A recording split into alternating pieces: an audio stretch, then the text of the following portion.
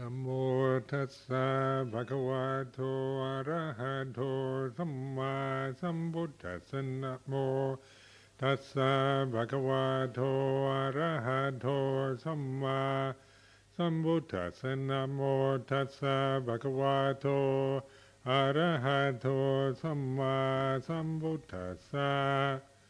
Buddhang dhammang sanghang namasami. So this afternoon, chance to reflect on this auspicious day of gratitude to parents. I think this, for the Asian Buddhist communities, is something so natural, part of a cultural attitude, an important aspect of one's cultural identity. The strong family ties, bonds, and respect for parents is ingrained in the culture. For those of us who come from Western societies, it's very interesting that one was never encouraged to feel gratitude to one's parents. In fact, it was the opposite. We tended to criticize them. My generation, everybody was into criticizing your parents, especially your mother. This is my generation. Now fathers are getting it. But 60 years ago, that generation grew up in the 50s, was the mothers were to blame for everything wrong. And feminist influence has changed the emphasis to the fathers. But very few people talk about gratitude.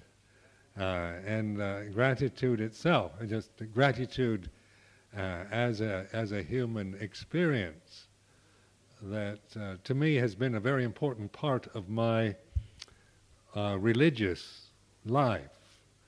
I think the experience of gratitude was what they might call the heart-opening experience for me in my monastic life, because until I experienced the real gratitude, I think my life was very much a self-centered, very selfish, very oriented towards self-advancement, self-enlightenment, for myself alone. And this was, of course, the effect of this was a tremendous drive and willfulness, but not a joyfulness with life. Life was not a joyful experience until I actually experienced gratitude. And gratitude was toward mainly towards my teacher, Ajahn Chah. About my 6th year as a bhikkhu, I suddenly felt this kind of heart-opening feeling of gratitude, what they call katanyu, kataweti, towards Luang Por Chah, the teacher in Thailand, towards the Buddha, felt a tremendous gratitude towards the Lord Buddha and towards the whole Buddhist world that had supported me in my monastic life and had allowed me to live this very pure way of living and to develop meditation around following the teachings of the Lord Buddha. And that also began that kind of gratitude also spread to my parents. So when I went home to see my parents as a Buddhist monk for the first time, I expressed my gratitude to them, and they were, I think, overwhelmed. They were totally unprepared for gratitude. And even though they were devout Christians, after that they never, ever made any negative remarks about Buddhism, and I think they thought, well, he's a really much better person than he used to be. So obviously it's doing something good for him. At least he's grateful. Now there's some quotes here from scriptures on gratitude. This is scriptural authority. I quoted one this morning before the meal. This one's also from the Gradual Sayings, and it's called duties. Monks, these three things have been enjoined by the wise and good. What three? Charity is the first one, going forth from the home to the homeless life, and support of mother and father. These are the three duties. And then a gatha, which says, giving and harmlessness and self-restraint, control of sense and service to the parents, and holy ones who live the righteous life. If any one be wise to do these things, be good men favored, he is an Aryan, clear-sighted, will attain the world of bliss. Then the next one is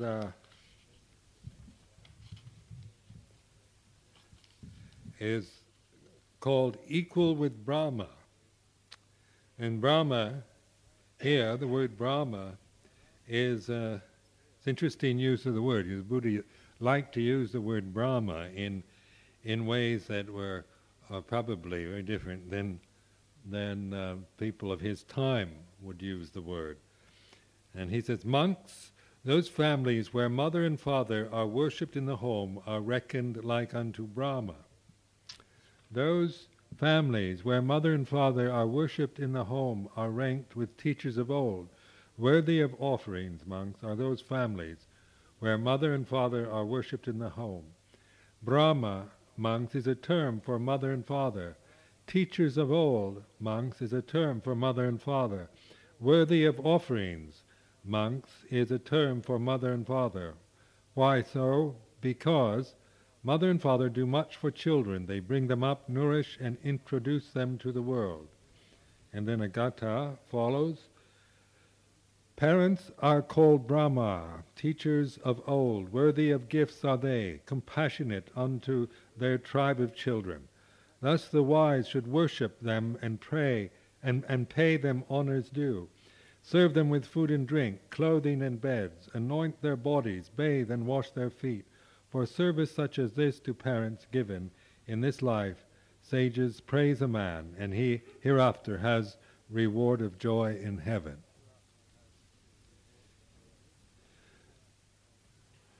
So this of course comes from the Pali Canon and the attitudes of that relationship of child or to parent, and because so in the Western world we've oftentimes developed the critical faculty of what parents have done wrong, emphasized the mistakes they make. We sometimes lack that kind of emotional warmth and joy that come in a life where you are experiencing gratitude. A life just based on what goes wrong, of course, is eventually one just becomes depressed. If one inclines one's mind only towards complaining, dwelling on what is wrong with oneself or wrong with one's spouse or children or parents or society or world, then the result is that we end up feeling a sense of worthlessness and depression. And I think depression is a very common problem that people have in the Western world, in affluent Western countries like this. Men and women talk a lot about either being stressed or depressed, and because the life, say, of materialism, which is based on getting things for yourself, on having rights and privileges and making endless demands on the society, or on parents, or on friends or spouses, means that we don't experience joy in our lives. The life becomes a joyless experience. So joy, and when I use the English word joy, what I mean is the experience that you have when you when you're generous without the desire for acknowledgement or reward, you're doing something because you love doing good, not because you're trying to get any merit or impress anyone at all. It's that pure sense, that sense of just loving the good and doing something for someone else. That feeling I call joy. Our gratitude is something that you need to contemplate. You need to consider all the good things that have been done for you by parents, by your friends, family, children, by your own children, in fact, by the society. And this, of course, is then we begin to feel gratitude and an appreciation for the good things that have been given to us in our lives. I look back at my own life and I see that I've had a very fortunate life. So much has been, life has been, say, something that has, I've had so many opportunities, occasions, options, chances to do what I want, to do what I want to do, for education, for freedom, freedom from responsibility, all kinds of opportunities that even my parents would never have expected in their own lives. I look back at my own parents, and they both have died about 7-8 years ago, and they died of old age. But they were of a generation that didn't expect that much from life, and had limited opportunities for education or travel or experience. In those days, women were not considered worthy of educating. You didn't want to waste your money on educating your daughters because they were supposed to just get married anyway and raise a family. And then my father was a kind of rebellious youth, so he kind of fled home before, so he kind of missed out on any opportunity for higher education. So, and then my sister and I were born in the 30s, and right in the Depression time. So my parents then, they lost what money they had in the Depression, and then they had to, my father just had to take any kind of work he could get. And then the Second World War, and by that time he was well into middle age and ended up he was a businessman, but he never liked it, never really enjoyed his work. But he did provide a good home, stable environment, all kinds of things that when I look back I can only feel gratitude. Willing to use his life and work hard to support his wife and his 2 children, so that we had so many opportunities for our own enjoyment of life. In when I contemplate, say, what my mother gave, this the dedication that women have to their children, it's very moving when you notice how sometimes I notice with women I think sometimes they have an opportunity to mature more quickly than men do, because they have to give up so much to take care of children. And I notice when women have babies, then they have to put the baby first. They can't think of themselves, their own kind of interests and personal longings they have to relinquish for taking care of their child.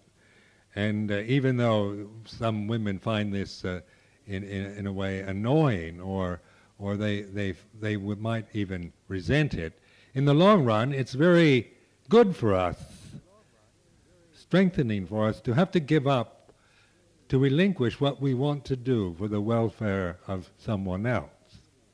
Now this is where your consideration and contemplation, but this is how I see it. It's when we have to give up our own selfish interests in life for the welfare of somebody else, that we say, attain a level of maturity that we will never have if we're just living life for our own benefit, with me first, what I want to do, and then everything following after that.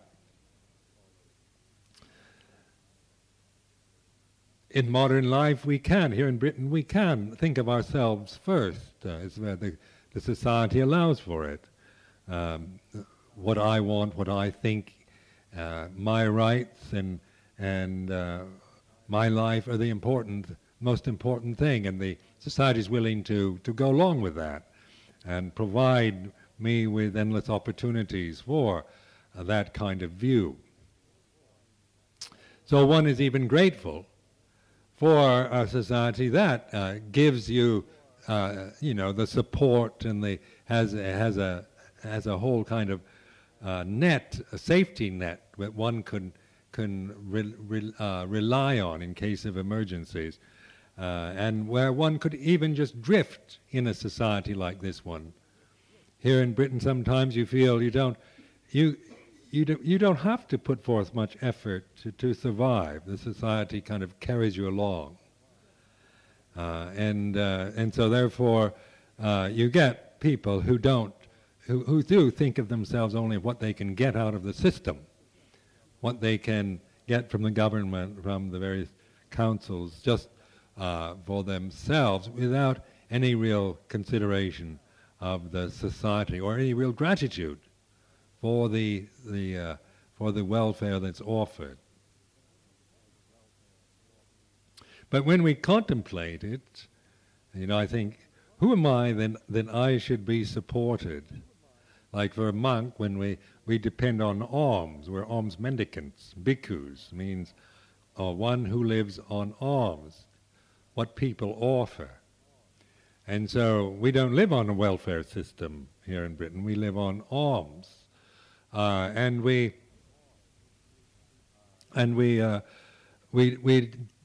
contemplate this, that every day the food that we receive is alms food.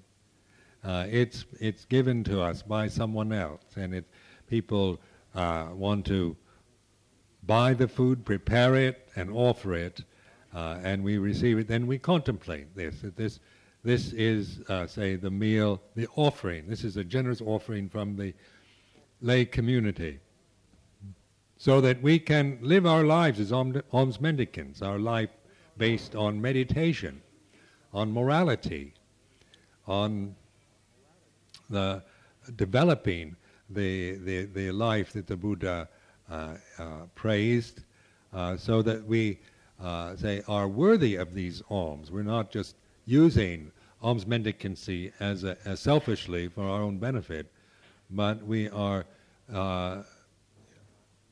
participating in this practice of living according to the Dhamma, living as alms mendicants, so that the alms we do receive, we feel that we are doing our best to be worthy of those generous offerings.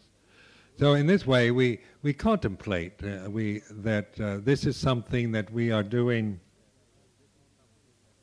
and the alms food that we expect. We're not demanding that you give us the best or any certain kind of food. An alms mendicant, the Buddha gave us an alms bowl, which was supposed to, in those days in India, you just go into a village, and whoever offers food, you receive whatever they offer, whether it's of a high caste Brahmin or a untouchable, or whether it's a non-Buddhist or Buddhist, or it can be even a criminal or prostitute or of the lower levels of the society. Whoever has that kind of inclination at that moment to offer food to an alms mendicant, say, we would consider that food a pure food, no matter what kind of food it might be, whether we like it, don't like it, whether it's well prepared or not. We're contemplating the act of giving rather than the food itself. And this helps us to develop gratitude, say, for the alms that we are given.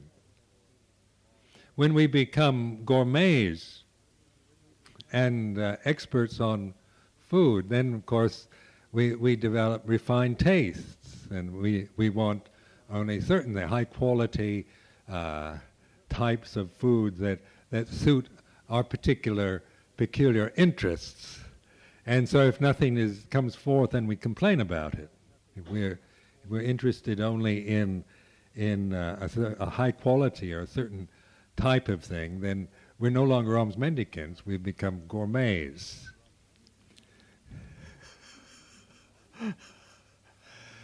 People also sometimes question, we get criticized in the Theravada system because we will accept meat in our alms bowl.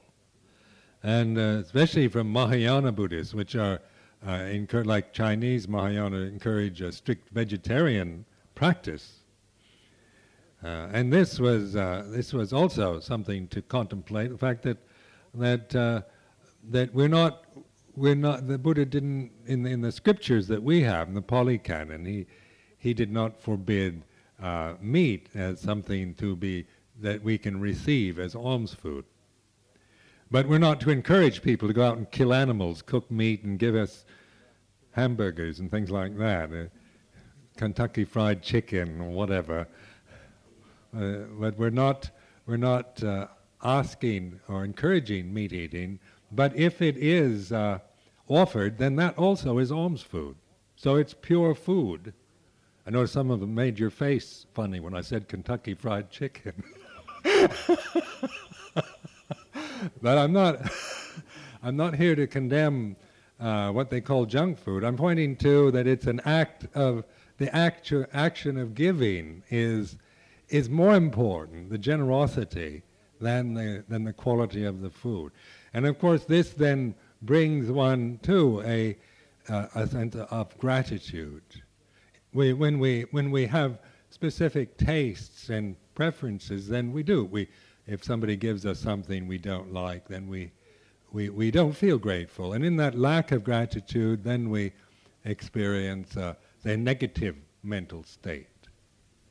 In Thailand, for example, the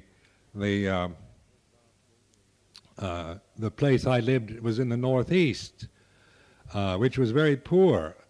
And the food, in those days, the food you got was, by my standards, was not very good. Wasn't the kind of food that I would want to eat, because the most of the food was quite coarse, coming from the village, and they would eat things that we would never think of eating in the West. And so this type of food was, at first, one felt, this practice of gratitude, it would reflect one's own kind of cultural hang-ups. So because of this, I could see very clearly my own conditioning, of taste and what is edible, what you should eat and what you shouldn't eat, as a matter of culture rather than in some kind of absolute universal truth. That food is food, and anything like just because one eats a certain diet doesn't mean that anything outside that spectrum of your own cultural allowance is not good enough to eat.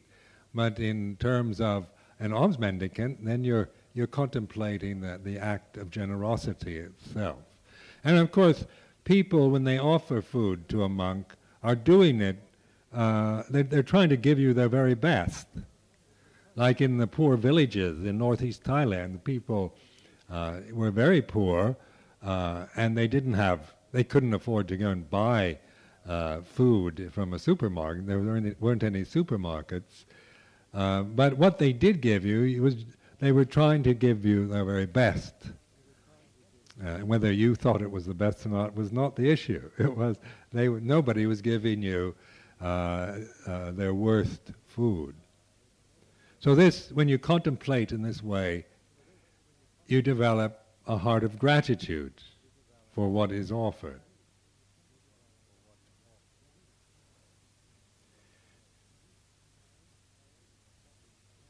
Parents, when we contemplate the word mother, it's interesting. This word mother in English, just to see your own reaction to the word. When we were considering honorific titles for the nuns, for the 10 precept nuns, I said, well, the most honorific title for women is mother. That's the highest honor you can pay, in terms of a word. But their reaction was, well, we don't want to be called mother.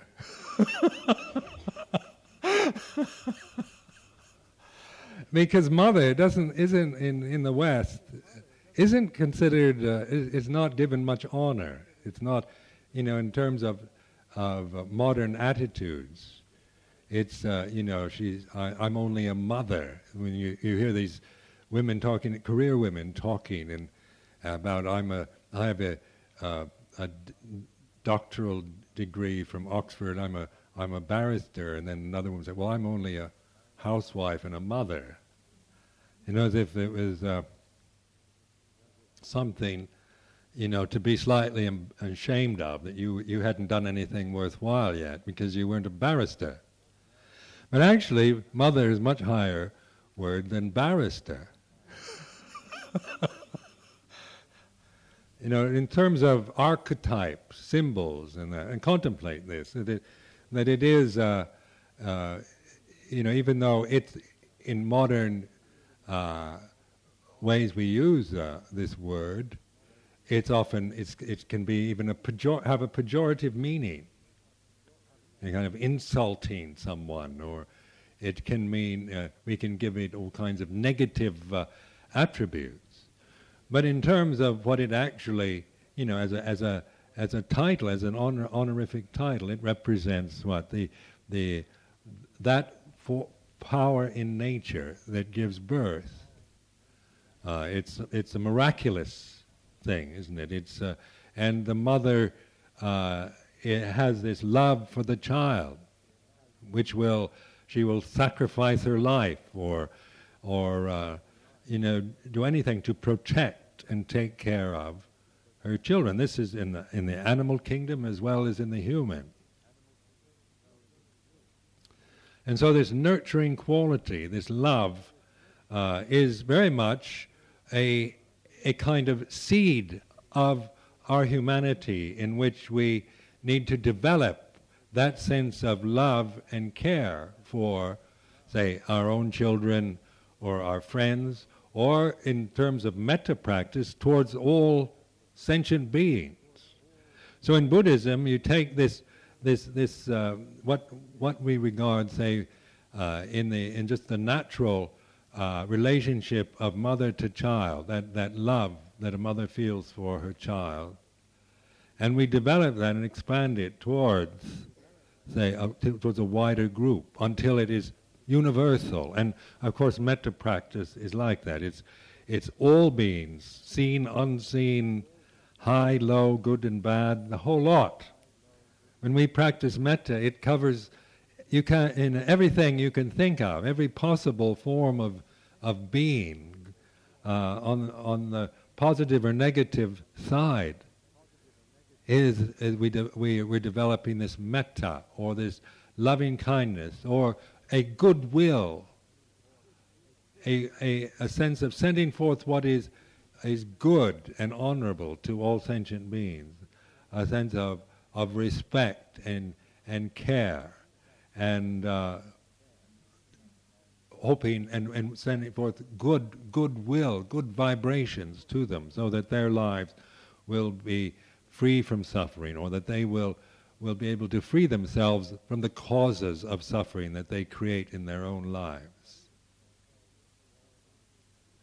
So when we send metta, say, to someone like, say, Saddam Hussein, it's interesting, isn't it? We think he doesn't deserve it. We can think of sending metta to Dalai Lama is easy, or metta to cats and dogs, especially good-looking cats and dogs. We can have metta for, if you're, ethnic group, you have metta for your group, we can have metta for all Theravadan Buddhists, and maybe none for Mahayana. But metta, in this sense, is universal. It's for everything, for all religion, all types, all beings, the devils, the angels. And why is this? Because this is taking this human ability we have to love, to care for something more than just ourselves, to not be just obsessed and like a psychopathic is someone just totally obsessed with themselves and has no ability to love anyone or anything else.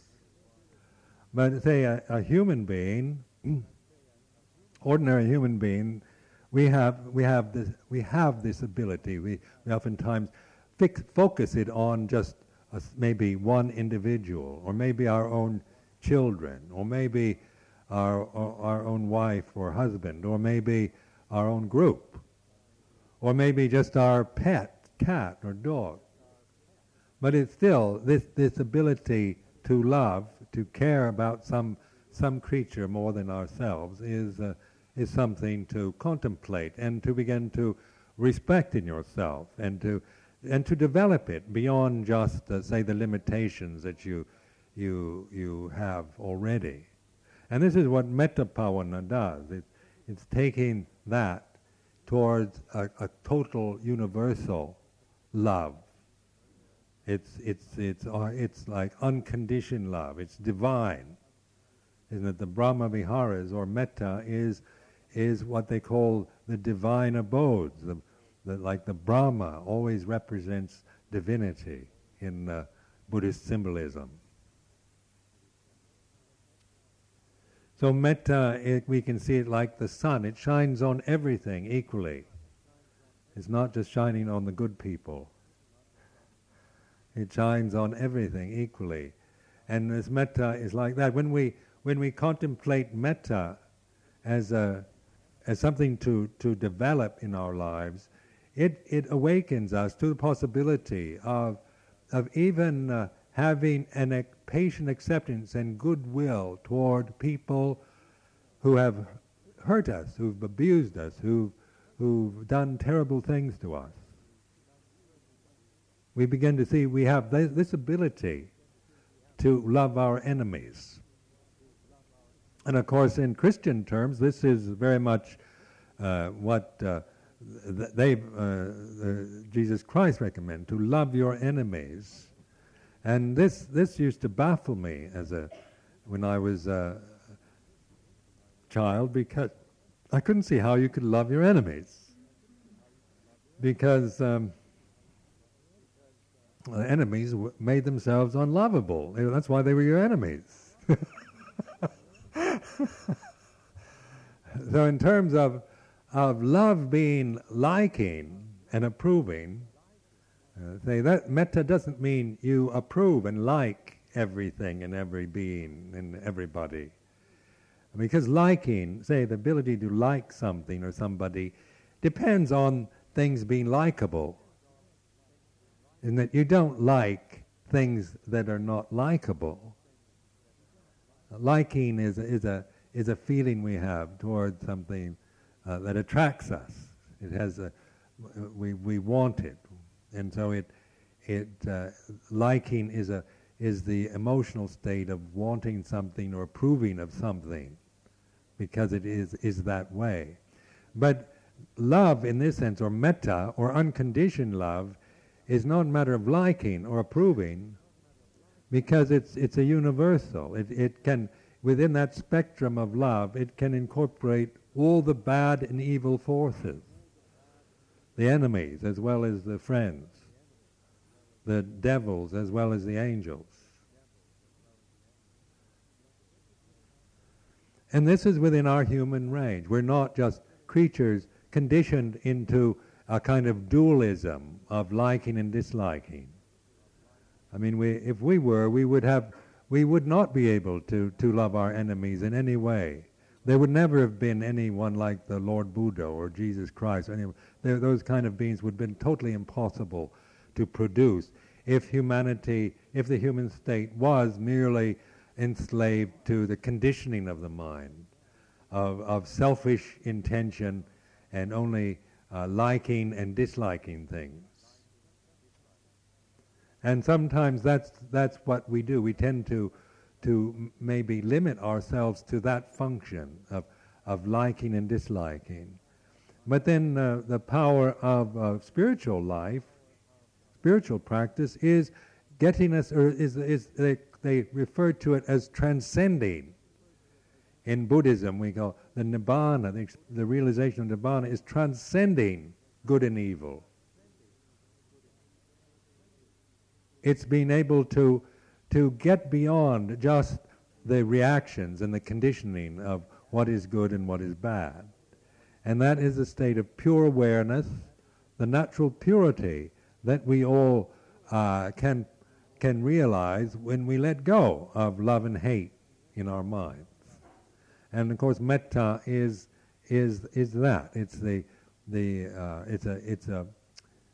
a way of practicing in which we, and a way of contemplating and reflecting in which we can, say, transcend the powers of liking and disliking, right and wrong, good and bad. In the Western world, I think we need very much to develop metta, because I think we've kind of gone over the top with our discriminative abilities. We're too critical of everything. We emphasize too much what's wrong. We make mountains out of every molehill. We exaggerate every flaw, every fault into an obsessive state of mind. With ourselves, with the people we live with the society we live in. We can bring so much emphasis and become so obsessed with one little flaw, with one thing that we don't like, that we can't see anything else. And that's you can see it with people. That you can someone does something you don't like, and you can't remember anything they've ever done that was good, because your mind is totally fixed on the one thing they've done that you don't like. And how easy it is to really put them down and to be quite cruel and rejecting of someone because of a mistake they've made, or the weakness that we might see in them, and not appreciate the other qualities. Maybe 98%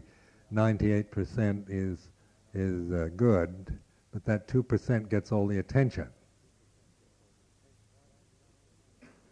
So I think back of my parents, and I think those days when I used to criticize them and think that they should have been more this way, more that way, or whatever, is I was taking the 2% and making a big case for it. Unfortunately, I had very good parents, so I could never convince myself totally of these faults as being terribly serious, because they basically were very good parents. But yet the fashion of the time was that, I mean, if you admitted, say, this was in the United States, in public, in university life, that you loved your mother, that was you'd be, they'd really everybody think that you were emotionally dependent, inadequate male, probably inclined towards homosexuality.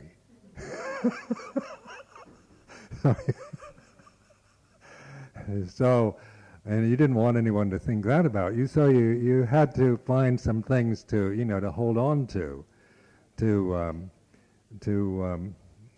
have this sense of you're one of the guys who's, blames everything on mom. But some people do have parents that are not very good or have done terrible things, abusive things to them too. So I mean, it's not, and they can justify their criticisms and their anger and resentments because they can think back to the abuse and the lack of love and the things that have happened to them through their parents. And that, of course, is, we do have these memories, so we do remember what the bad things done to us. That's part of our human karma. But in developing metta and gratitude towards parents, we're also learning how to maybe look at it from a different angle. Say, even if they were 98% bad and they were 2% good, what would you do? And so the challenge would be to try to bring into consciousness the 2% of goodness in metta, and the ability to say forgive for the rest. And even though this might be a struggle because of emotional pain and resentments, it's also something to contemplate. That it's important to recognize the goodness of things, even in the most evil beings around us, because nothing is permanently and totally good or bad. These are not absolutes. But metta isn't just a kind of a smarmy, positive thinking approach.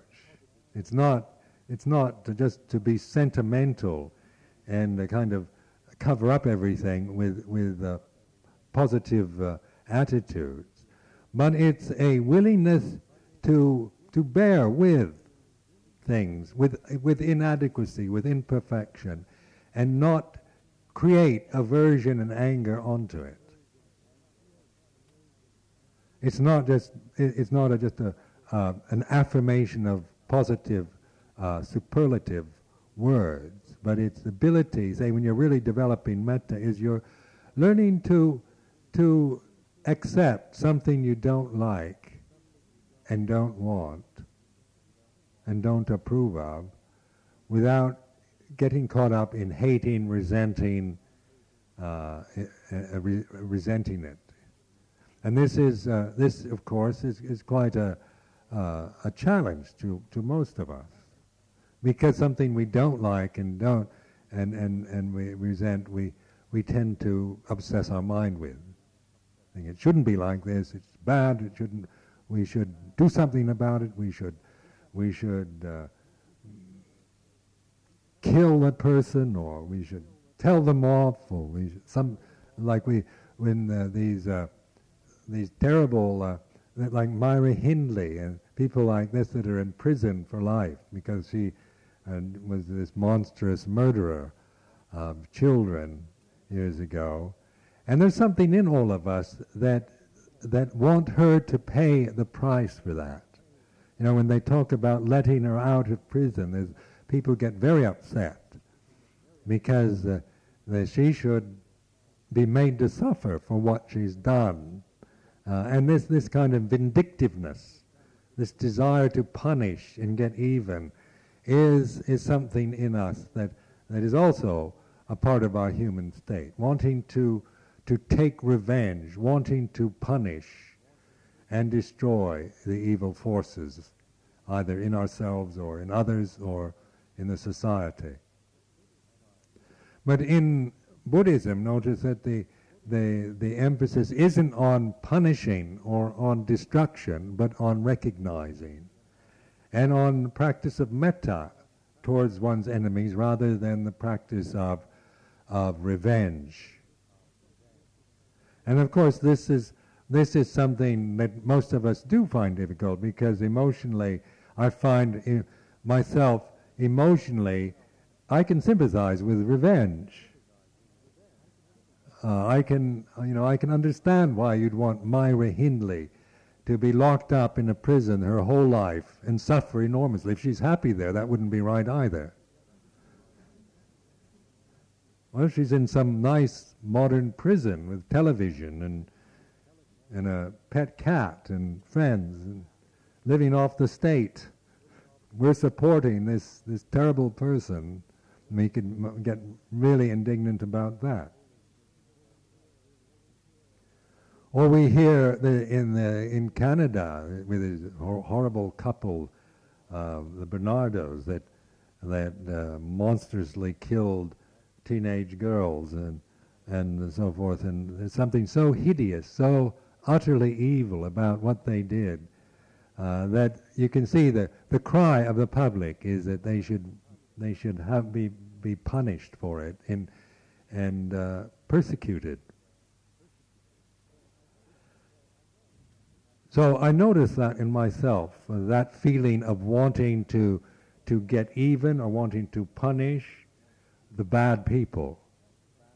And I contemplate, is that something to cherish in me? Is that a good thing in me, that kind of emotion? Is that something I want to develop? I want to be someone in the future who takes revenge, who punishes others, who enjoys seeing bad people suffer. And contemplate that. Is that a quality, say, worthy of praise, worthy of honor, worthy of alms? And I honestly can't say that I would respect that. I can understand it, and I can certainly feel that emotion, but I don't. It's not an emotion that I respect in myself or that I want to cultivate.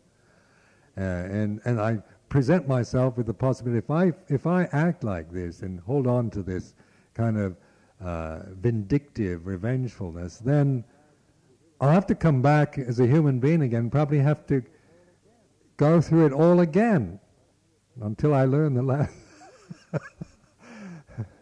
And that frightens me. I think, I don't have to come back and go through, I'd probably be exposed to all kinds of challenges, of horrible things that would rouse outrage and indignation, and I'd be full of this righteous indignation, wanting to punish and get even with these nasties, and it goes on. And maybe I've been doing it for lifetimes already. So in this lifetime, with the help of the Dhamma and monastic life and metta practice, then I'm getting some perspective on this myself, on this emotion, say, revengefulness, vindictiveness, desire to punish or destroy evil things, bad things. Then I contemplate in terms of, well, then probably some of you are questioning right now, well, if we don't do anything about it, we'll just let him get away? Just, let Myra Hindley out of prison and just let her, not do anything? Or the Bernardos in Canada, just let them go? And it's unthinkable. They should be drawn and quartered, at least locked up for life. Bring back capital punishment. Kill them. State murder is the big revenge. But also, one recognizes that nobody's going to get away with anything. I mean, even people that never get caught for their wickedness, they have to pay the price within their minds. You can't do horrible things without living in a realm of fear, incredible fear and anxiety and self-aversion. And just notice in your own lives, when you do something bad or wrong, and nobody knows it but you, it's torture, isn't it? To have to live with it yourself. And oftentimes you want to go tell somebody. People come here and confess to all kinds of things. They want to because they can't bear the burden of their own, of the things they feel they've done wrong in the past. They can't. They have to just keep that bottled up inside. And people that do live evil lives are not people that one envies or would want to emulate, no matter how wealthy they might be or how privileged they might seem. Their lives are worthless and miserable because of their mental state. They punish themselves. We punish ourselves, really. And so whether the state punishes me or not, or ever finds out, I punish. And this, of course, means that we need to develop this metta towards ourselves. And metta, when we start with metta practice, it's always, may I abide in well-being, or may I be happy. It's first starting with yourself, directing this sense of respect, of goodwill towards yourself. And this is one of the great insights I've had, is in learning to accept the bad side of myself without hating myself for it. So, because how it used to work was if like anger or jealousy or negative states would come up into consciousness, bad thoughts, nasty or malicious thoughts, then I'd hate myself for it. So, say if I was thinking nasty thoughts for somebody, then I'd start hating myself. I mean, I shouldn't be like this. Why do I have to have these horrible thoughts in my mind? I don't want them, and so I'd try to get rid of them, try to suppress them out. But that doesn't work. I mean, you distract yourself, you maybe get away from it for a while, but the seed is there and the problem still arises. It comes back on you. I can become obsessed with negative mental states because you suppress them all the time, and whatever you suppress, you're making a strong karma with, because suppression is done out of ignorance and aversion, and one becomes obsessed with what you hate. Isn't it? When you hate somebody, you think about them a lot. When you love somebody, you think about them a lot. But those you don't particularly love or hate, you don't think about that much.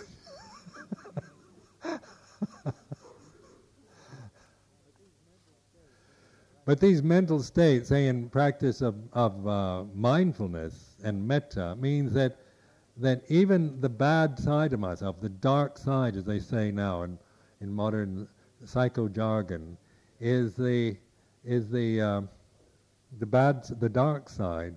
One has metta for it in the fact of one recognizes, admits it, and is willing to let it be what it is, and then it ceases. It arises and ceases. So you're not making karma with it, you're merely being mindful of it. And metta means that you're accepting it for what it is. You're not adding anything to it and judging it or complaining about it. It's just this way, and then it ceases. And that is the way to release yourself from those kind of mental habits. And it really works if you do it, if you practice with it. Because, let's say, or most of us who've lived, say, monastic life for a long time, one isn't trained in this style. So at first, say the first few years, I had tremendous problems with anger, and because I'd suppressed anger in my lay life, and had never really. Was frightened of it, frightened of the power of my own anger, and tended to suppress it, and we were never given the right to express anger. It was something we shouldn't feel, an emotion we shouldn't have. And so in monastic life, suddenly, the abilities to distract yourself and get away from this anger were limited, and you found yourself kind of obsessed with angry feelings. And the only way you could resolve these angry feelings was to accept them. You just couldn't get rid of them like that. That life itself, monastic life, doesn't allow too much distraction. So you can't just kind of run around. You have to be alone a lot. You have to be in silence. You have to, there's nothing to do sometimes, so that the mind then will spew up all its suppressed, rejected feelings into consciousness. And what are you going to do with them? And so this is why the meditation, why we develop this bhavana, in order to relinquish and resolve, especially negative states, negative emotions. And of course, metta is the ability we have to accept something for what it is, no matter how horrible or bad it might seem in its quality. We're willing to bear it, to endure it, to be with it, and not to develop hatred, anger, and aversion to it. And then, of course, we're learning how to, say, not create negativity on something, on the negative objects that we're experiencing. And if we do not create negativity anymore, then we do not suffer. Even if the condition itself is ugly or painful or unpleasant, the suffering is our own creation. This realm that we live in, human realm, is like this. A lot of it is unpleasant. It's just naturally that way. Being human on planet Earth, a lot of what we have to endure and experience in this human lifetime is painful. Or we have to endure sickness and old age. We have to endure loss of loved ones, separation from the loved. We have to endure having to coexist and be with what we don't like and don't want. I mean, this is true for all of us, all human beings, everywhere, from all times. And the Buddha was saying this in India 2,538 years ago, and it's exactly the same now. It's not, these conditions are still what we have. Even though modern Britain is very different from ancient India, the human condition is very much the same, isn't it? We have to experience old age, sickness, death as part of our human karma. We have to experience loss of loved ones, separation from the loved and the liked. We have to endure and be with what we don't like and don't want. And these are just a part of our of everyone's experience. But this is not suffering. The suffering that we can free ourselves from is what we create: our anger, aversion, resentment, guilt, remorse, jealousy, fear, lust, greed, all these kind of emotions we create in our own mind. And and so we are the creators of our own suffering. Well, this is for contemplation anyway, for you to consider this in terms of this special day where we have this excellent opportunity to develop a sense of gratitude. Gratitude will bring towards one's parents brings joy into the moment. When people die, what do we have left? When parents die, we have their memory, don't we? We remember them. And if we just think of them as dead, that can bring on grief. As soon as you think of my mother's dead, then that tends to trigger off this sense of grief and loss as an emotion. So on a day, say, of gratitude to parents, say, who are dead, we're contemplating that we can think of them as dead, yes, But also we can remember the good things they've done. Well, that will bring us joy rather than grief. Will bring a kind of pity or rapture into the mind, where we feel, we remember the good things, the kind things, the loving things, the caring things, the sacrificing of parents, which brings us, that's a memory, but it also, the result of that kind of thinking brings this rapture to the mind. Pity, or a kind of joyful feeling to the mind. When we think of them as dead, then it goes back into a kind of grief, the sense of loss of the love, which is natural. This is just how the mind works. This is the way things are. When we, say on a day like this where we especially are thinking of our parents, gratitude to parents, and we say we come to the monastery, offer food, we do good things, keeping the sila and so forth, is a way of honoring that memory. Because we can honor a memory. And in honoring the memory of our parents, then that also is a feeling of joy. Because now we're connecting their name and their memory with some good act. So it brings psychologically, it makes us feel good. It gives us some purpose to our life. And we're using the memory of our parents' name, to do some good act, like planting the tree, or offering food, or whatever, doing something good for somebody else. Using your parents' name as the catalyst for good actions is a beautiful way of honoring their memory and expressing this gratitude. Because we have no other way to do it.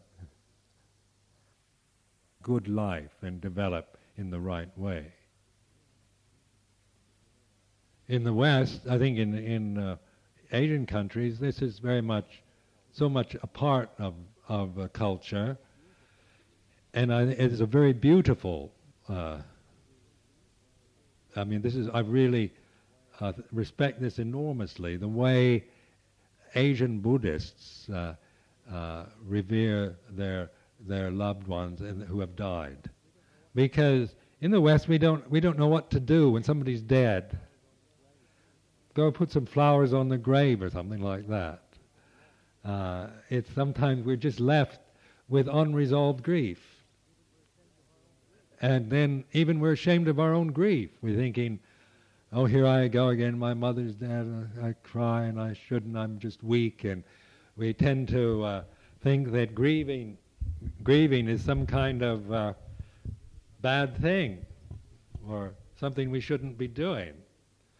But remember, grief is this sense of loss. When somebody dies, you have like a hole in your mind. Something is no longer like if your mother dies, then that sense of death means that it's like a gap.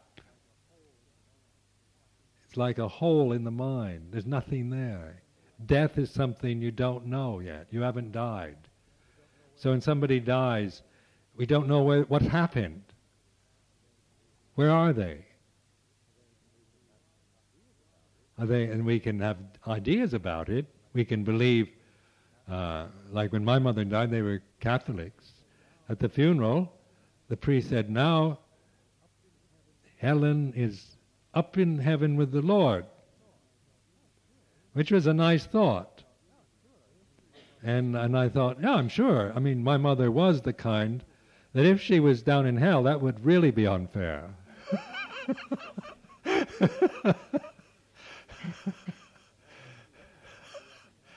That if she's anywhere, she'd be up in heaven with God, because she was that kind of a person.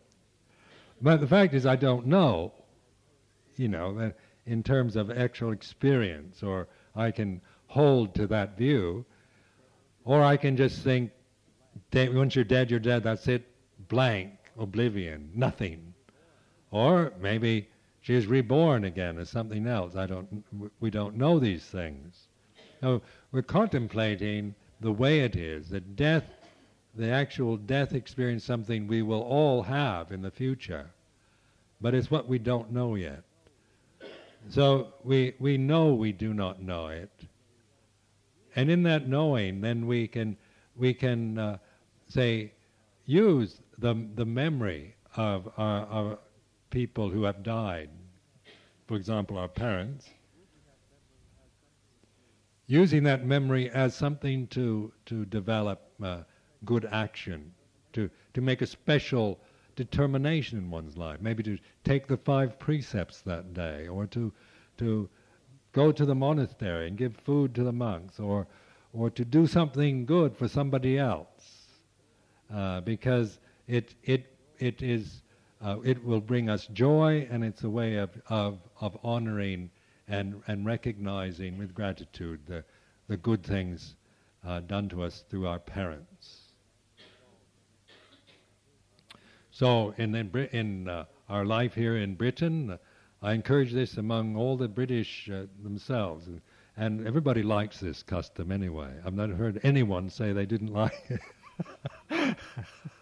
And I think it's something that is quite meaningful, because most people don't know what to do after somebody dies. And you just can't, you can just try to forget them, or just get on with your life, but that memory still comes up. And so that memory is something to say, in memory of especially of parents, to develop it into something that encourages you towards living a better life, or doing some selfless act as a way of expressing that gratitude. So this is enough for this subject for today. Offer this as a reflection for you, and to encourage you toward, say, understanding yourselves better, and how to develop the practice of metta in your own lives, and prepare you for your own eventual experience of death. So, all my best wishes and thoughts. May you all live a long life, and have good health, success, and be free from all suffering, and to realize the truth of Nibbana before your body dies.